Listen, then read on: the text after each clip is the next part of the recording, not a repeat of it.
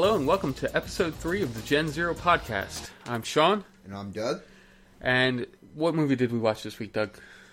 We watched the third Pokemon movie, Secrets of the Unknown. And what was the short? Short was Pikachu and Pichu. Pikachu movie 2001. Did you see this one in theaters? I did, in fact, Okay. and it was the last Pokemon movie released in theaters. Right, yeah, the rest of them were just straight to DVD or VHS at the time. VHS, yeah. Alright, you want to just hop right into the Pichu short? Might as well. Okay. Well, it opens on a scene of Ash and everyone going to a rooftop of Yes. some random building. In some random unnamed city. Kind of reminded me of the rooftop that the Hypno Society was on Ah, yeah. with Hypno and Drowsy. I just watched that episode a little while ago. It's a really weird episode. But the first thing we see is something that disproves your theory from the first episode. We see a bus, and then later we see a whole shitload of cars. About wheels, about Yes, tires. yes. So we know where all the tires come from. They actually have a place. I'll bring that up again. You just wait. Yeah, and while they're going up the elevator, Pikachu actually sees the two stray Pichu just running across the rooftops.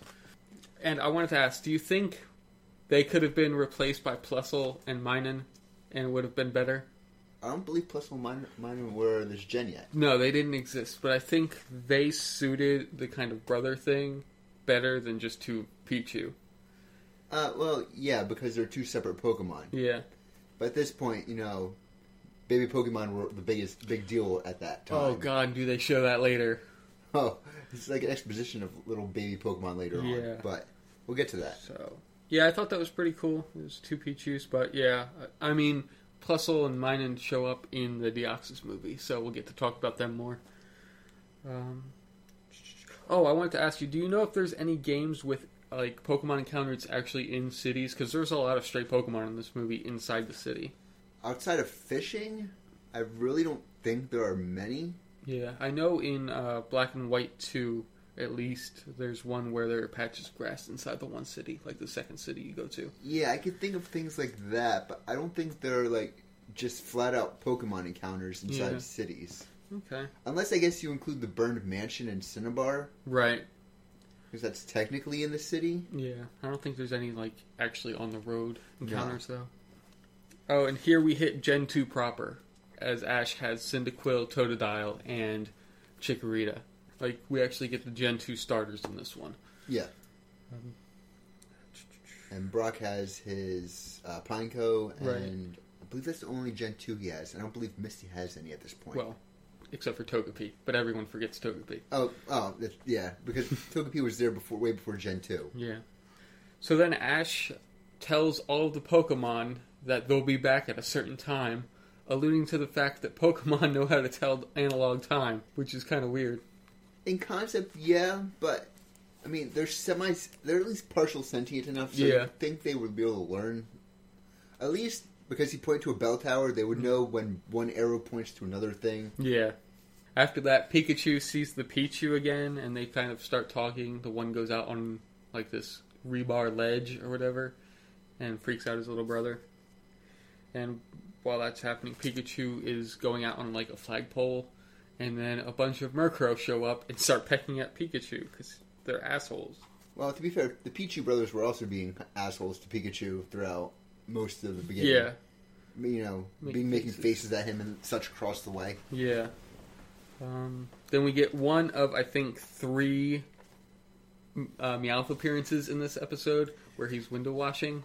Yeah, Team Rocket seems to now be hiring out their Meowth to do odd jobs so they can afford to live. Yeah, that's really weird, especially considering that he's a Pokemon. And once again, he doesn't seem to serve a real purpose in this movie. Like, No. even less than the previous movies. Yeah. Yeah, I mean, at least in the last one, him and Pikachu kind of have it out. Pikachu electrocutes Meowth. And in this one, I think he just falls onto his window washing station and then falls off. Yeah. We could have been replaced with anything. Yeah, he didn't even have to be there. Yeah. And while Pikachu's falling, he gets saved by a bunch of Hoppip, who don't give a fuck. To be fair, those Hoppip are part of the reason he fell, because they were bumping into the Murkrows, too. Yeah. They're just floating by, just bumping into whatever they want. They don't care. Pikachu does a little platforming section where he jumps from Hoppip to Hoppip until he reaches Meowth's little window washing station. But after that, he eventually makes it to the other side, into the other building where the Pichu are, and they tell him that they know a way back to the other building, which is across the street. Now, would the simple solution be just to go down to the bomb floor, go across the street, and then up the elevator again? Correct.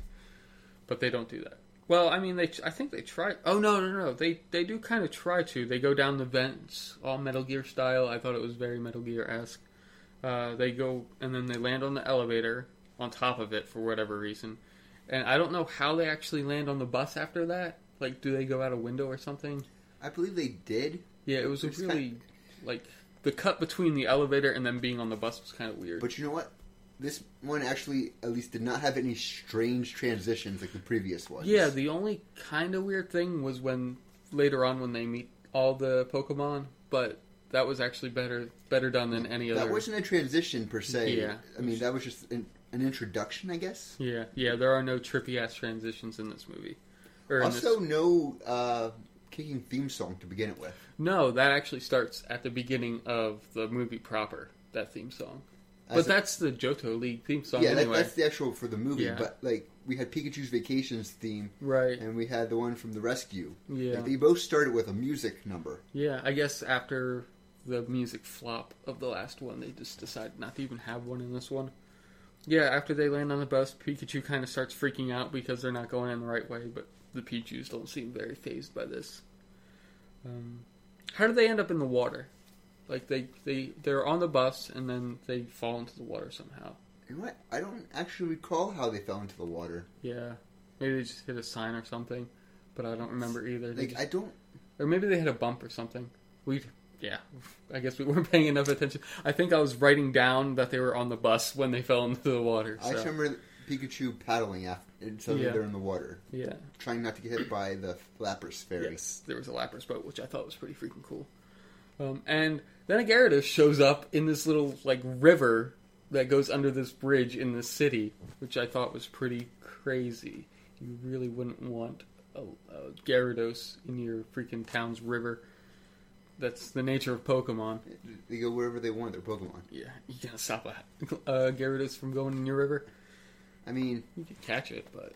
It's like having tall grass in front of your yard, you know? Yeah. It's only you have Pokemon. That's why you gotta mow it every week. Yeah. After they get out of the river, which also I missed, they get chased by a Houndour. And they end up getting chased down a back alley and get cornered. And both Pichu attack the Houndour, and we find out that whenever Pichu attack each other, they hurt themselves. To be fair, I already knew that from Smash Brothers, but... Right. I thought that was kind of a weird evolutionary trait. Well, they're baby Pokemon. They don't know how to handle their electricity yet. That's fair enough. Once they become Pikachu, then they... figure it out. I wonder if Pikachu proper was ever Pichu. Like the Pikachu that Ash has? Yeah. Well, I'm sure he was at some point in time. I mean, unless it's like... No, because you don't need an incense to breed Pikachu. Or Pichu. A Pichu. Unlike Snorlax, which, you know, can give birth to Munchlax or Snorlax. Yeah, or Sudowoodo, I think. Yeah, which is... Yeah, I mean, Pokemon weird, breeding is weird to begin with. Speaking of Snorlax, though, the Pichu brothers and Pikachu eventually evade Houndour by jumping over the fence onto a Snorlax's belly. Houndour tries to follow, and the Snorlax turns on its side. Houndour falls under it, and then Snorlax lays back on top of it, which I thought would have killed that thing. It's 1,000 pounds laying on you, yeah. Yeah. But I like the fact that Snorlax was doing what Snorlax is meant to do, because he was totally blocking that alleyway. Yes, he was. He was no one was blocking that getting path. through that path unless they had a Pokeflute. That's where we meet up with the Pichu Playhouse, as I called it. It was just like pretty good name. A jungle gym for a bunch of orphan Pokemon, I guess, or just wild Pokemon. There were so many tires. Yes, that place. There was an obscene amount of tires. I don't care what you have to say about that. That was a lot of tires. I mean, that playhouse was 95% tires, and the rest was gears. There were a lot of gears inside that place. And they were all moving. Yeah. I'm curious to what they operated. The tires. They kept the tires afloat, I guess. No, they kept that the little Pidgey clock at the very top moving. That's all it was. There was a lot of gears for a tiny Pidgey clock. But yeah, this is where we get our baby Pokemon Cleffa. showcase, as well as a whole bunch of regular Pokemon. Yeah. I have written down at least 20 were introduced in this little section where they're bouncing around inside the playhouse, outside the playhouse, and it's just like, all the baby Pokemon. You got Magby, you got Cleffa, you got Igglybuff, you got Smoochum, Hitmontop, all of them. And I mean, Pichu's were already there. Also, Shuckle. And Smeargle, your favorite Pokemon. And Smeargle. It's almost as good as Kecleon. And then a different clock, the clock tower chimes, and everyone's like, alright, we gotta go. After this little dance number, we all have to leave. And Pikachu and the Pichu brothers start to leave as well, but Houndour shows up again and kind of do a chase through the whole playhouse. Destroying everything. Yeah, wrecking the whole thing. And it starts to fall, but I think Houndour puts its head under it and starts to hold it up, and Pikachu grabs the rope to hold it up. But that's not enough, so the Pichu brothers call everyone back, and they all come back. Really quickly, too. Yeah, they didn't make it very far. And everyone starts fixing it, but it almost topples over because, like, it's held by one tower of tires at this point. All tires. Yeah. I don't care what you say. All tires and gears. Yeah, it almost starts falling over, but Houndour puts a tire between the wall and it's toppling. Eventually gets fixed. Did you see where they were pulling all the new tires from? No. They were pulling them from windows from the buildings. So they're just stealing people's tires. Out of buildings, somehow. I don't know. Maybe they're decoration in the Pokemon world. I don't know. Decorative tires. You know what? Maybe it's next to a tire factory. We don't actually know what's next to it, so it could be a tire factory. I'll give you that, but there were still far more tires than there should have been. There were a lot of tires. And yeah, Pikachu's like, oh shit, I gotta get out of here. So he starts running away, and Pichu brothers show up in a tire. Of course. So yeah, they do the whole, running inside of a tire, going down hills and stuff. This is where we see our second Meowth appearance, where he's completely inconsequential. And then Pikachu makes it back up the elevator in time, and he says goodbye to the Pichu as the day is coming to an end. And then Ash has a surprise for Pikachu inside the mansion on top of the building or whatever, and it's a party for his anniversary of meeting Pikachu, which you had pointed out. The day Ash met Pikachu, it was Ash's birthday. So, Ash is throwing himself a birthday party. Yeah. Without telling anyone. Misty and Brock might have known that it was his birthday, and he just said that to Pikachu because that is a thing that happened. I mean, it is the anniversary that they met. But this also means that Ash is at least 11 or 12 at this point. Because you start at 10, right? Yeah. In the original Pokemon, you started at age 10. So, yeah, he's at least 11, admittedly, by his own admission. Well, I guess he didn't actually say it was his birthday party, but still. It's still his birthday. It's the day he met Pikachu. Oh, I wanted to mention, I said last week that the last short seemed like a Pokemon showcase, and I think that's a running theme with these shorts, is that they're designed to show off Pokemon. Because I was thinking that in the movies, you don't really see that many Pokemon. I mean, in this one, there was like 10 different Pokemon total in the actual movie, in the Entei movie. So if you go to the big screen, you kind of want to see all your favorite Pokemon on the big screen. So this is kind of a way to show them all off without actually having to put them in the movie. I can understand that. And that's pretty much it. So we'll move right on to the movie now. Okay, so this movie opens with a lie. Oh? The father's reading his book, the storybook to Molly, And the first thing he says is, this book talks all about legendary Pokemon. And unknown are not legendary Pokemon. That is true. In fact, there's a whole area specifically dedicated to unknown. Yeah. Yeah, so, and legendary kind of denotes one of a kind, at least in this universe. So we should start off with introducing the two main characters for this, or at least this part. Molly and Spencer Hale. We don't get their names till a little bit later, but Spencer is a Pokemon professor specifically interested in the unknown. And legendary Pokemon. And legendaries, yes.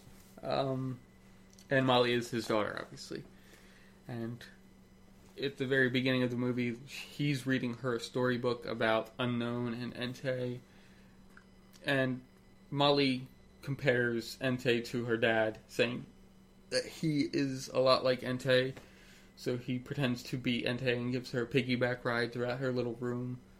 And we get a nice little shot of her room, which has a Donphan slide, which I thought was pretty freaking cool. I would like to get one of those. And a Teddy Ursa and Fanfi doll. And a Ponyta rocking horse. Yes, and a Ponyta rocking horse, which he rides. And he gets an email from a guy named Skylar that they found new information about the unknown. And he has to leave right away. And obviously Molly's not happy about this. And we cut to that scene where he's in the desert. Do you think that was the Alph Ruins? I don't know. It kind of more so reminded me of, like, at least with the desert, it reminded me more of, what was it? Pokemon Coliseum, Shadows of Gale of Darkness, or wherever it was, where it was a desert region. Okay. Because there was no real desert in Johto. No. The Alph Ruins were, like, right next to a town. Yeah. So, yeah.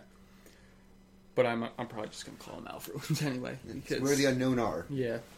Not so legendary. No. And then they're scouting out around. They find unknown engravings on the walls, and they kind of can't really figure it out.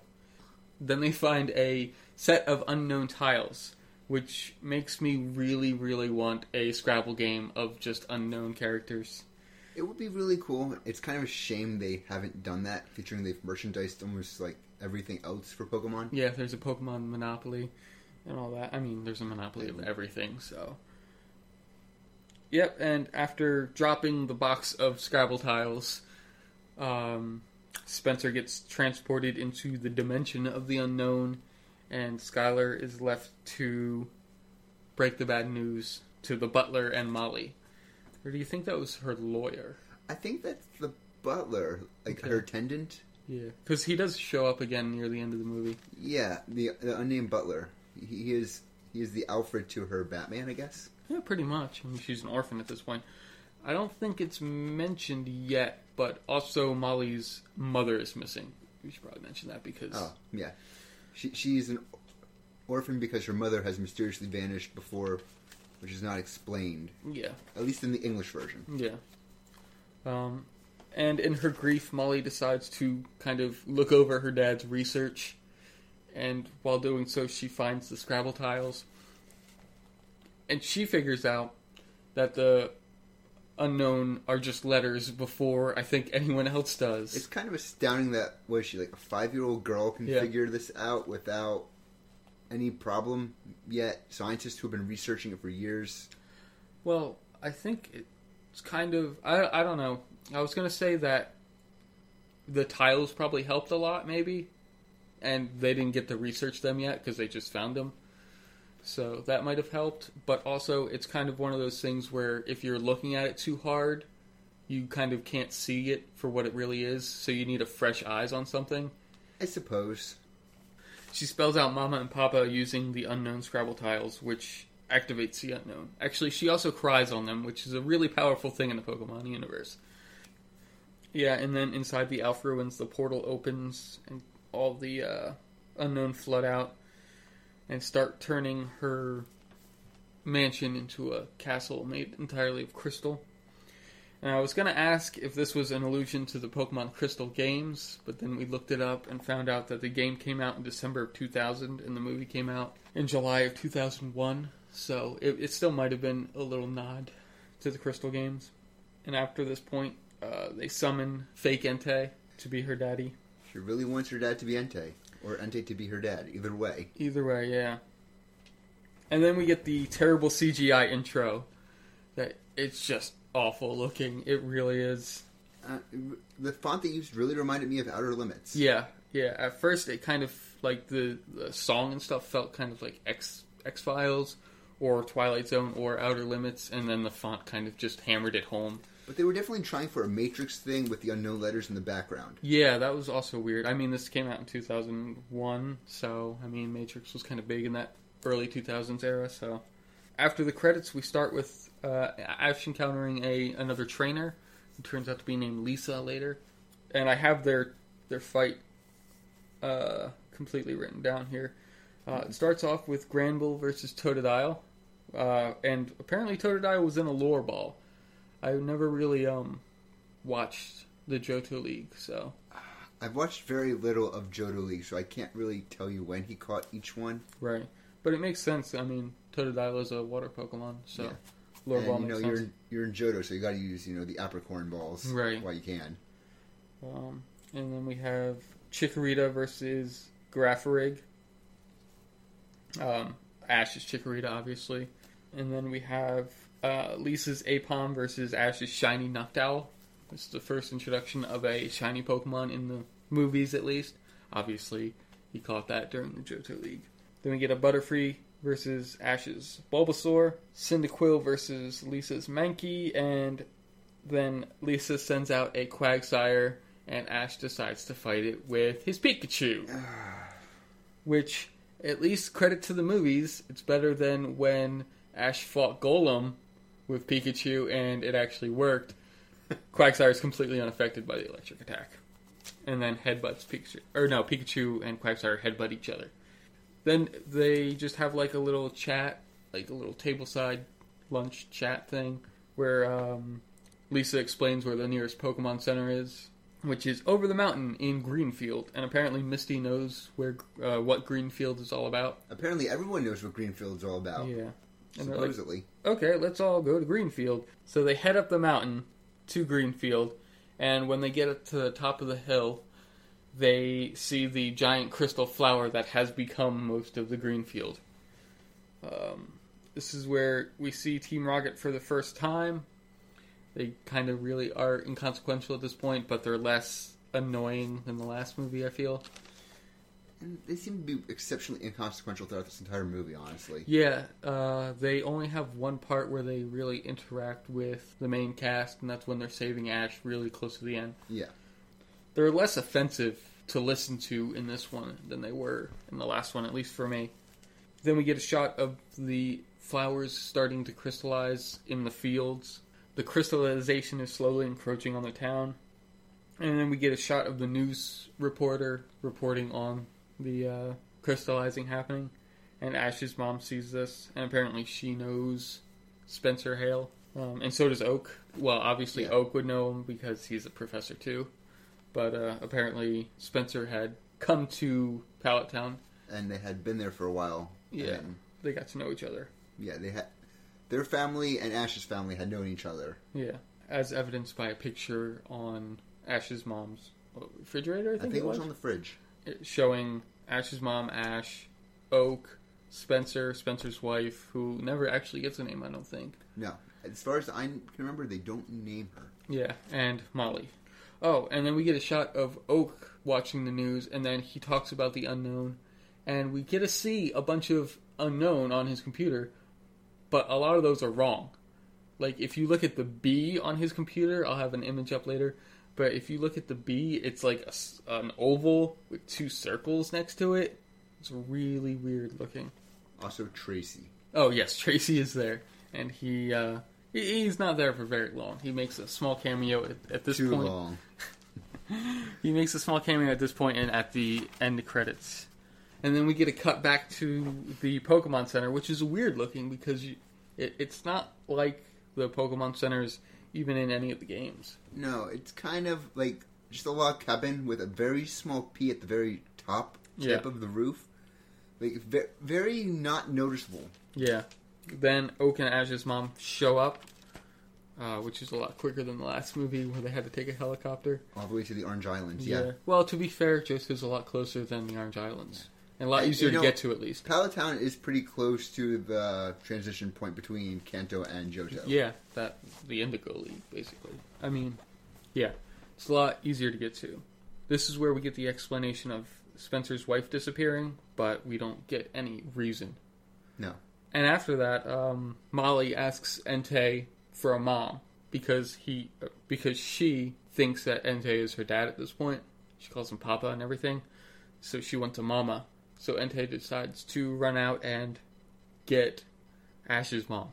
Yeah, we should mention at this point that even though she secluded herself in her giant crystal flower mansion thing, Molly still has her computer running and is currently watching everything the news is broadcasting. Right. Hence how she saw Ash's mom. Right. Which I thought was pretty cool for a laptop. I mean, a laptop with a freaking TV card in it to catch the news. Because I don't think freaking the news was broadcasting over the internet at this point. No, but yeah, Pokemon technology. That's true. And yeah, Entei runs off to catch Ash's mom, and Pikachu starts sensing him when he gets closer, and gets really upset. But it doesn't really help because fake Entei shows up, catches Ash's mom, and just kind of takes her off. So he does exactly what regular Entei does, minus, capturing people. Yeah, he just runs away like he always does. Pikachu tries to stop him by latching onto his tail, but that lasts like all of 3 seconds until he gets thrown off. And I thought at this point that if all Molly had was that one group picture, she might have been mistaken Ash's mom for hers. But then we see later on, or we probably see it earlier than this, but we see a single picture of Molly and her parents, so she would have known better. But to be fair, she is, once again, like 5. Yeah. We get another shot of the crystals growing, and Oak kind of explains about Entei, because they just saw it for the first time. And we get a pretty cool series of Entei pictures on Oak's computer at this point. And then Ash decides to, obviously he wants to go after his mom, because it's Ash. It's Ash and it's his mom. I mean, who wouldn't want to try to save her? Ash probably has the best chance of anyone in that group to actually do something about it. Then we get cut to a scene of the Charizard Valley. They are also watching the news. Yeah, they're watching the news because apparently that's all you really do in the Pokemon universe is either battle or watch the news. And Charizard sees Ash in trouble somehow. Because, yeah, this was right after Ash's mom got taken. They showed that on the news. And Charizard's like, okay, well, I'm going to go help.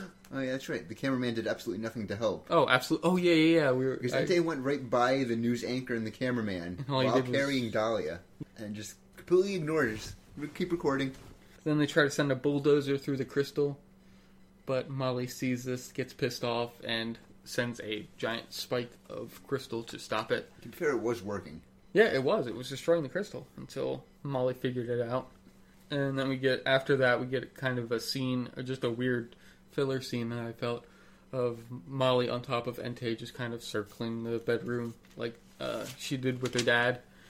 But the reason I bring this scene up in particular is because there's a split second where you see Ash's mom, and she's kind of watching it, but she's kind of not. And it's just like a 3-second clip of her, like, with her eyes kind of glazed over because she's hypnotized. Just kind of staring off to the side, and then she kind of slowly turns her head and looks directly at the screen, and it's super fucking creepy. Yeah, this is where Ash finally decides to go after his mom, and obviously Misty and Brock are like, okay, we'll come with you. Lisa gives Ash her Poke Gear so that they can stay in contact, which I kind of think that's weird that Ash didn't have Poke Gear for himself at this point.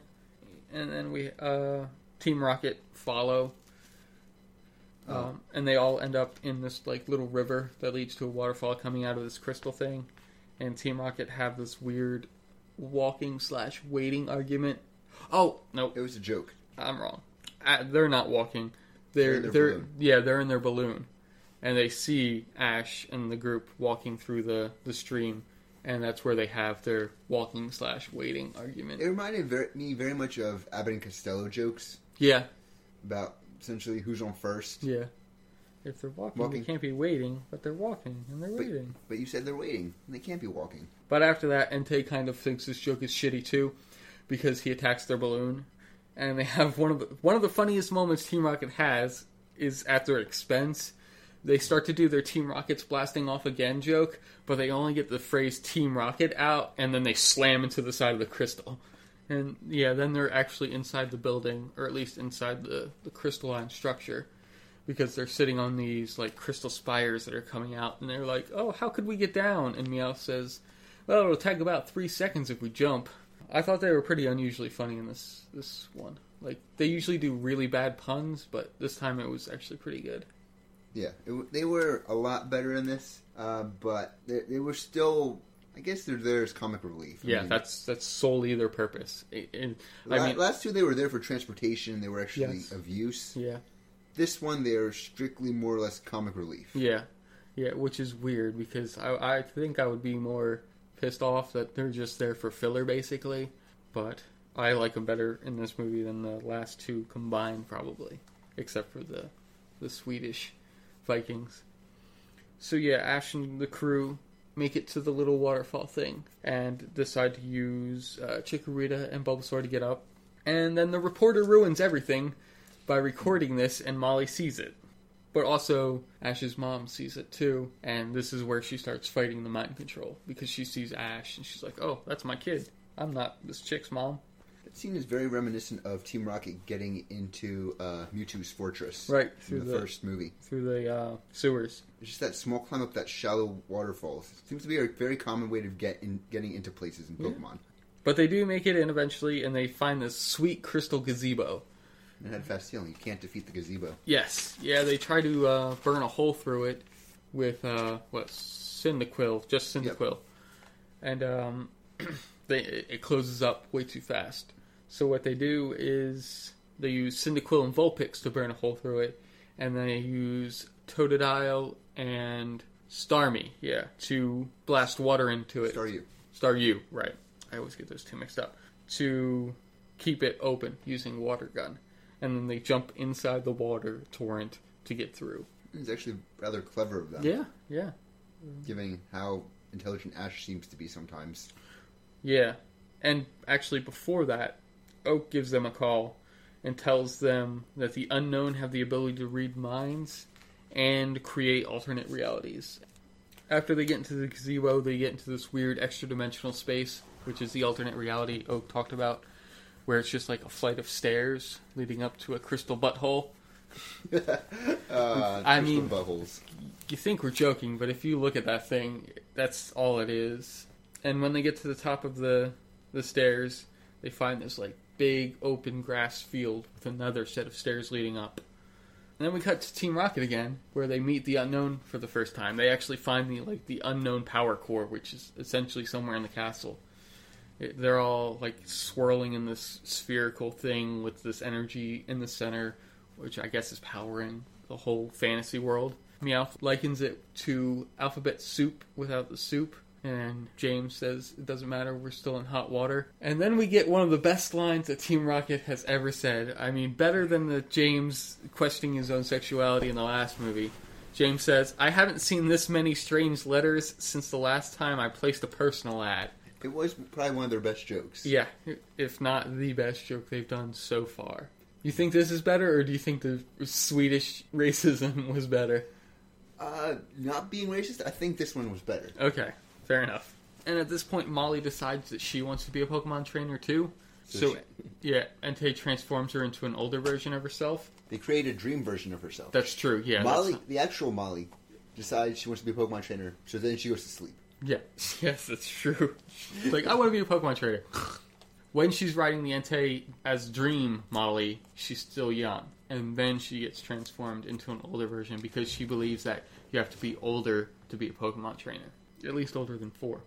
And this scene specifically, with her riding on the Entei's back as the older version, kind of reminds me of the image in the storybook. Yeah, like it's more of a fairy on his back, but with the flowing jacket she has, it really looks like that image.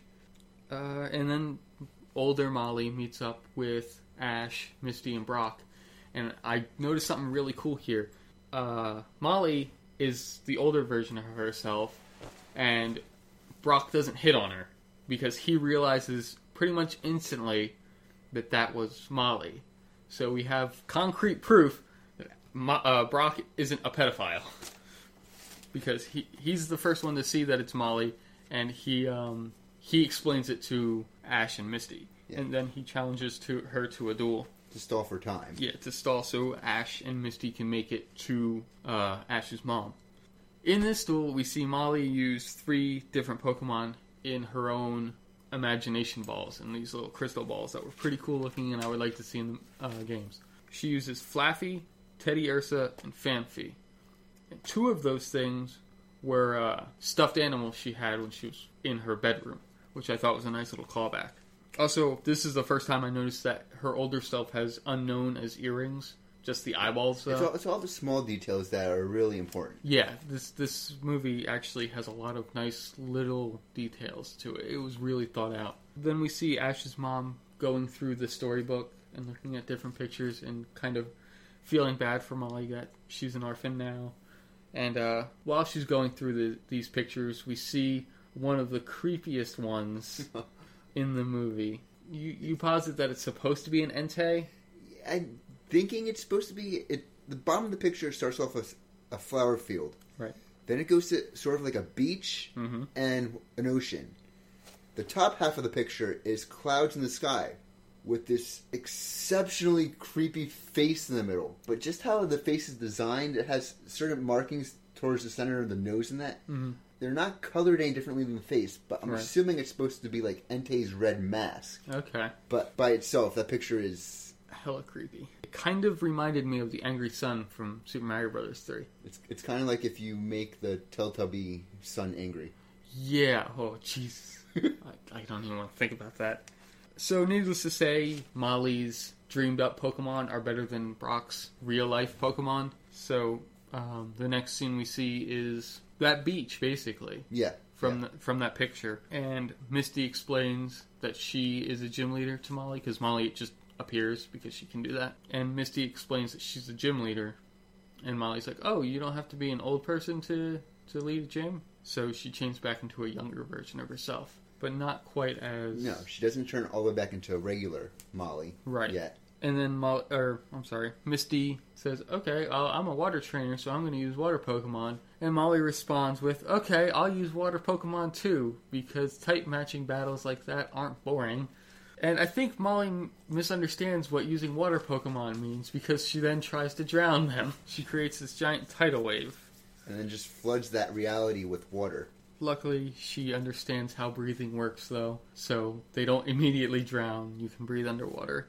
At least in that world you can. Don't try breathing water at home. It's not going to work. And the battle between Misty and Molly is a Kingdra versus a Goldeen, and a Mantine versus... what was the Pokemon she sent out? Staryu. During this fight, though, Team Rocket swim by, and they decide to break the 4th wall, and Meowth asks Jessie if she thinks that they'll get a bigger part in the next film. The answer is no? Oh, no, I guess the answer is yes.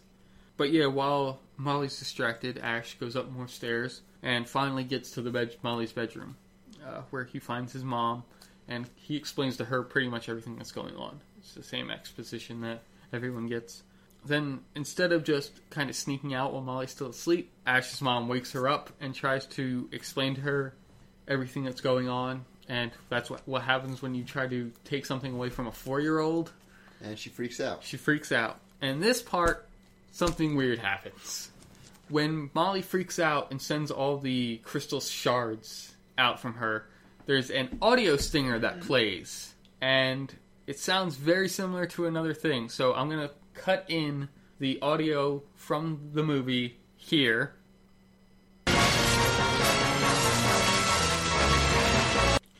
Okay, so that was the audio from the movie.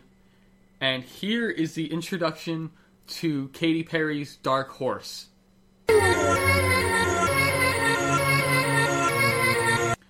Sounds exactly the same. You have far better ears than I do. Yeah, that's just such a weird little thing. I mean, they sound exactly alike. I'm sure it's coincidence, but still. Yeah. Maybe Carrie Perry's just a really big Entei fan. After that, though, after Molly freaks out, fake Entei shows up and tries to stop Ash's mom from getting out with her. Obviously, this pisses off Ash, so he wants to fight Entei. He sends out Totodile first, which is amazing for Ash because, he actually typecast right. Yeah, but it doesn't really help because Totodile instantly gets wrecked. So then he sends out Cyndaquil, which also does not fare very well. But Entei has yet to run away, so therefore you can easily tell it's not a real Entei. And Ash actually picks up on this and says, "Hey, you're not the real Entei." At which point Entei freaks out at him. Yes. Declaring that he is not an illusion. That's when Pikachu steps in, like he always does, and tries to fight Entei. And at this point, while that fight's going on, Ash's mom kind of tries to talk some sense into Molly, but again, she's a 4-year-old, so that doesn't really work. And Entei's beating up on Pikachu, so Ash does what he always does when his Pikachu's getting attacked. He hugs it and tries to stop it from getting attacked, which pushes him out out a hole in the wall, and he starts falling, but he is luckily saved by his trusty Charizard. Which was actually a big surprise to pretty much anyone watching this movie for the first time. Yeah, I mean, Charizard's obviously a popular character. And obviously in the trading card scene at this point, Shiny Charizard Holographic Charizard was a huge deal. So they had to shoehorn Charizard in there somewhere. But after that, Charizard and Entei have a fight, and Ash again almost falls. But at this point, Brock, Misty, and Team Rocket catch him before he actually falls out the door. It's the only actual useful thing Team Rocket does in this movie. Yep, this is the only time they interact, really, with each other. And it's the only thing Team Rocket does that's affecting anything. But they give their reasoning for it. Meowth tells them that if Ash were to die, they'd be out of show business, which is another fourth wall break. And Ash, at this point, tries to convince Molly, but she's 4. Negotiating with a 4-year-old is not working for them, and they don't seem to realize this. Yeah. And then Charizard and Entei fight some more, which goes on pretty long. It's a decent fight, but it does take up a chunk of time. Also, Entei is cheating quite a bit. Yes, he's creating his own platforms. Yeah, with the help of Molly and the crystal powers. And after that long-ass fight, fake Entei, of course, beats Charizard because Molly's imagination is more powerful. But after the fight, Entei steps on Charizard's neck and is about to blow his freaking head off, but Molly stops him, which was freaking creepy. Like, he was about to straight up gangland execute Charizard. Yeah. I will end this, yeah. if I remember correctly, is the actual thing he says. And then Molly kind of finally figures it out. She finally comes to terms with the fact that Entei isn't real and none of it is. But at this point, the Unknown are unable to stop themselves. They start to overload, and crystal shards start to jut out at random spots. So they decide to, go to the Unknown Chamber to stop them. And Ash does what he does best. Run straight into a magical barrier created by Unknown. Yep. The only move Ash knows is Headbutt, and he uses it often. One day he'll learn, maybe. Maybe. We'll see. And Charizard tries his luck. He uses Flamethrower to burn a hole in the magical barrier, which actually works, but for every action there's an equal and opposite reaction, and he gets the crap beaten out of him. And then Pikachu tries to help, and they eventually do get kind of a hole going, but more crystal spikes show up to stop them. At this point, I believe it's at this point, Team Rocket try to scurry off, but they can't because they're being barred by spikes. And at this point, fake Entei blows a hole in the floor. Or in the ceiling. Well, yeah, the floor in his perspective. I found this part interesting, though, because Entei is trying to destroy the Unknown, or at least stop them. But he's also a creation of the Unknown. So yes. I thought that was pretty interesting that Unknown could make true sentience, where they're completely unable to control their creation at this point. It's kind of a Frankenstein thing. Yeah, I suppose it is, but I always saw it as more so they're giving Molly power, and Molly is using it to create Entei. Okay. So he's essentially an extension of her and not them. Okay.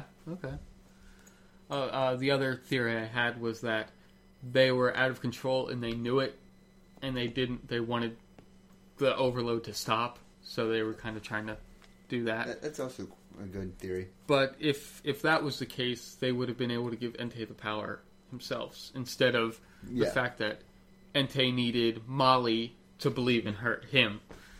And as the great Kamina once said, don't believe in yourself, believe in the Entei that believes in you. Mine is the fire blast that will pierce the unknown. Yes. And at this point, Molly at least acknowledges that Entei is Entei because she refers to him as such instead of Papa. Which is what she referred to him up to this point.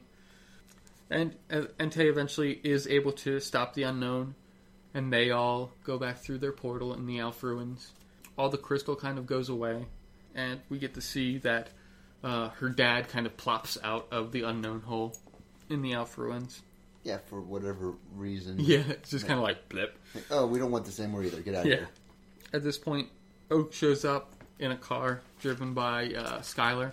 Molly sees a little Entei cloud, which is kind of a nice little tribute to Lion King. Lion King, that's what it's called, yeah. Or King with the White Lion, if you want. And again, for the third time running, the movie ends with Team Rocket doing absolutely nothing. They kind of compare themselves to Molly and Entei.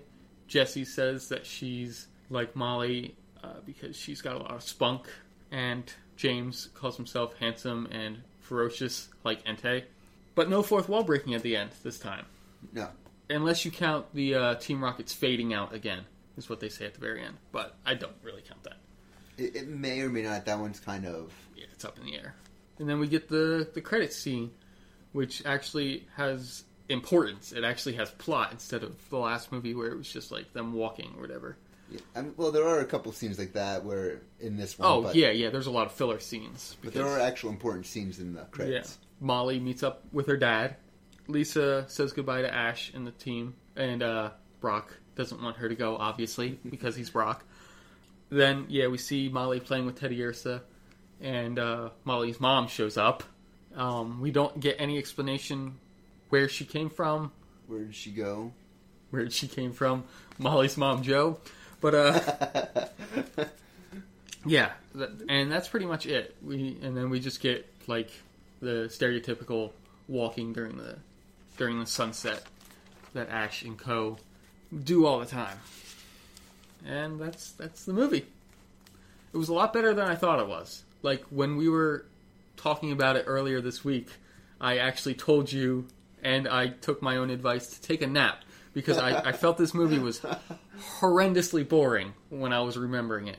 But it was actually a lot more fun than I remembered. I'm pleasantly surprised at this movie. I thought I was going to have to force some positivity. But it was really a lot better than I was expecting. So, you want to get into the worst and best? Alrighty then. You want to start with Pokemon? Sure. What was your favorite Pokemon for this movie?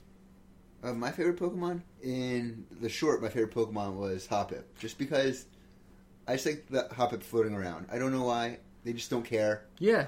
I mean, I think it's kind of a running theme with our favorite Pokemon from these films and shorts is that any Pokemon that's just chill regardless of the situation is going to be one of our favorites. The Hoppip here and a few Pokemon coming up are they just all smiles no matter what's going on. Yeah, I really like the Hoppip too from that thing. They really didn't give a crap. As for our main feature, Uh-huh. My favorite is actually Totodile, but I have to give second call out to Chikorita just because I love Ash's Chikorita because it's adorable. Super affectionate. But also Totodile, he's also super chill and he likes to dance. Yeah, I got Totodile too because every time he comes out of his Pokeball, he's just dancing. He's so excited. Yeah, he's just happy to be a part of something. So, yeah, I think Totodile was probably... He was in, like, 3 scenes for, like, 5 seconds total. And he was probably the highlight Pokemon. And if I'd have to give a secondary, like, a runner-up, I'd probably say the Shiny Noctowl. Because I just think it's cool that they're actually acknowledging Shinies in the Pokemon universe. because apparently that pink Butterfree doesn't count, because Butterfrees in the game, shiny ones, aren't pink, which I think is a fucking tragedy. So what was your worst Pokemon? Honestly, I don't like fake Entei. So it's going to be like this, is it? Did you pick the same? I picked fake Entei. Because there are no legendaries in this movie. No. They want you to think there's a legendary, but there's not. Yeah, Entei isn't real. And unknown don't count. Unknown aren't legendaries. So, yeah, that's the one thing that really pissed me off about that. I mean, he uses the moves that Entei uses. He has his special, but it's not real. And he goes away. Like, with Lugia, he was an actual legendary. He showed up. He had an effect. And Mewtwo was an actual legendary. Mewtwo is an actual legendary. Mew itself is a mythical Pokemon. It's really a tragedy that they used a fake Entei in this movie. It feels cheap. Yeah, I feel cheated. So, what was your favorite part? Honestly, I also have kind of two for this as well. Okay. When I was little, my favorite part was definitely the showing up of Charizard, because that was really out of the blue. Like, you figured that the cameo for Charizard was just, oh, okay, it's a little thing, you saw it. Right. You never actually expect him to be there to help save the day. Right. But one of the smaller things that I've noticed that I liked was, with each progressive battle against Molly, she got younger the closer you got to Ash's mom. Oh, yeah, I didn't When notice that. they first encountered her, she was an adult, and Brock faced her. Then she was a mid-teen and faced off against Misty. And when finally Ash met up with his mom, it was back to regular just Molly. Ah, that's pretty cool. Yeah, I didn't notice that either. My favorite part was specifically the fight between Brock and Molly, where she uses her Teddiursa and Fanphy, which were alluded to earlier as her stuffed animals. I thought that was a really nice touch. Like, that's something... And the best part about it is that it doesn't get shoved in your face. Like, they don't acknowledge that fact. They just let you figure it out on your own. They're not shoving that fact down your throat. I thought that was really nice. So what was your worst part? Honestly, there's not many parts of this movie that aren't really good. I mean, there's a bit of filler. Yeah. I could just go the easy route and say the part that, has Tracy in it. Yeah. Because the Tracy. The one part where Tracy speaks. I don't even know what he says because I literally yelled, "Shut the fuck up, Tracy," as soon as he started talking. So, I actually have no idea what he said there. How about you? I was really hard pressed to find a part that I really didn't like in this. So I would have to say the least favorite part was the second fight between Charizard and Entei, because I felt that it went on a little too long. And that's not saying I didn't like it necessarily. It was a really good fight, and I think it was really well animated, actually. I like the detail of Charizard. But I got a little bored partway through it, because it was just like Flamethrower versus Hyper Beam, or whatever Entei's actual special attack is. So, what's your overall final rating from Pokeball to Master Ball? Honestly, I'm going to have to give it a great ball. Really? It was a good movie, and there wasn't really anything bad about it, but it just wasn't... It didn't have that certain thing that set it over the top for me to give it anything higher than that. Okay. And, of course, we all have to have a dissenting opinion. I went with Ultra Ball, because, honestly, I think it was the best of the three so far. Because it was definitely better than the first one, by far, in my eyes. And it was definitely better than the second one. Even though I'm really mad about Entei, I think the plot didn't, slow down. There was nothing that was actually annoying about it. Like, if you don't think about the fact that Entei is a fake, I think there's really nothing to piss you off in this movie. Unlike the second one, where the prophecy got repeated over and over again, and the first one where it was really ham-fisted about anti-violence and anti-racism, which are all good causes, but yeah, it's like one of those environmental movies where they just go over the top with their message. So yeah, I think this is the best one of the three so far. And that's Pokemon the Movie 3, Secrets of the Unknown. Thanks for listening again, and before we actually leave, I want to give a little disclaimer for next week. If you haven't seen that movie and you're thinking about it at all, if you're considering watching that movie at all, go see that movie before you listen to our podcast next week. Because there's a specific spoiler in that movie that I really don't want to give away if you have any intention of seeing that movie. It is pretty important. I mean, most of the Pokemon movies, they don't have anything to spoil because it's like, oh, Ash is going to win and save the day. It's kind of a given. There's no real drama there. But this isn't necessarily a plot point. This is more kind of like a lore of the world kind of plot point. It's a nice little touch, and it's probably one of the only things that I actually like about that movie. Spoilers on that. So yeah, if you have any intention of seeing that movie at all, it's Celebi, Voice of the Forest, I think it is. It's the 4th Pokemon movie. Pokemon the movie Forever. Forever, yeah. Oh, Jesus Christ, I can't wait till we get rid of that naming convention, which is in the 5th one, which is just Heroes. But, yeah, as I was saying, just see that movie first. Please, do yourself a favor. And just at least watch that movie, because I don't want to spoil that for anyone who has any intention of seeing it. And if you want to reach us at all, you can email us at gen0podcast@gmail.com. That's gen, the number 0, podcast, all one word, at gmail.com. Or you can get us on Twitter at gen0podcast, the same thing. But that's about it. I'm Sean. And I'm Doug. And thanks for watching. See you next week. Yeah.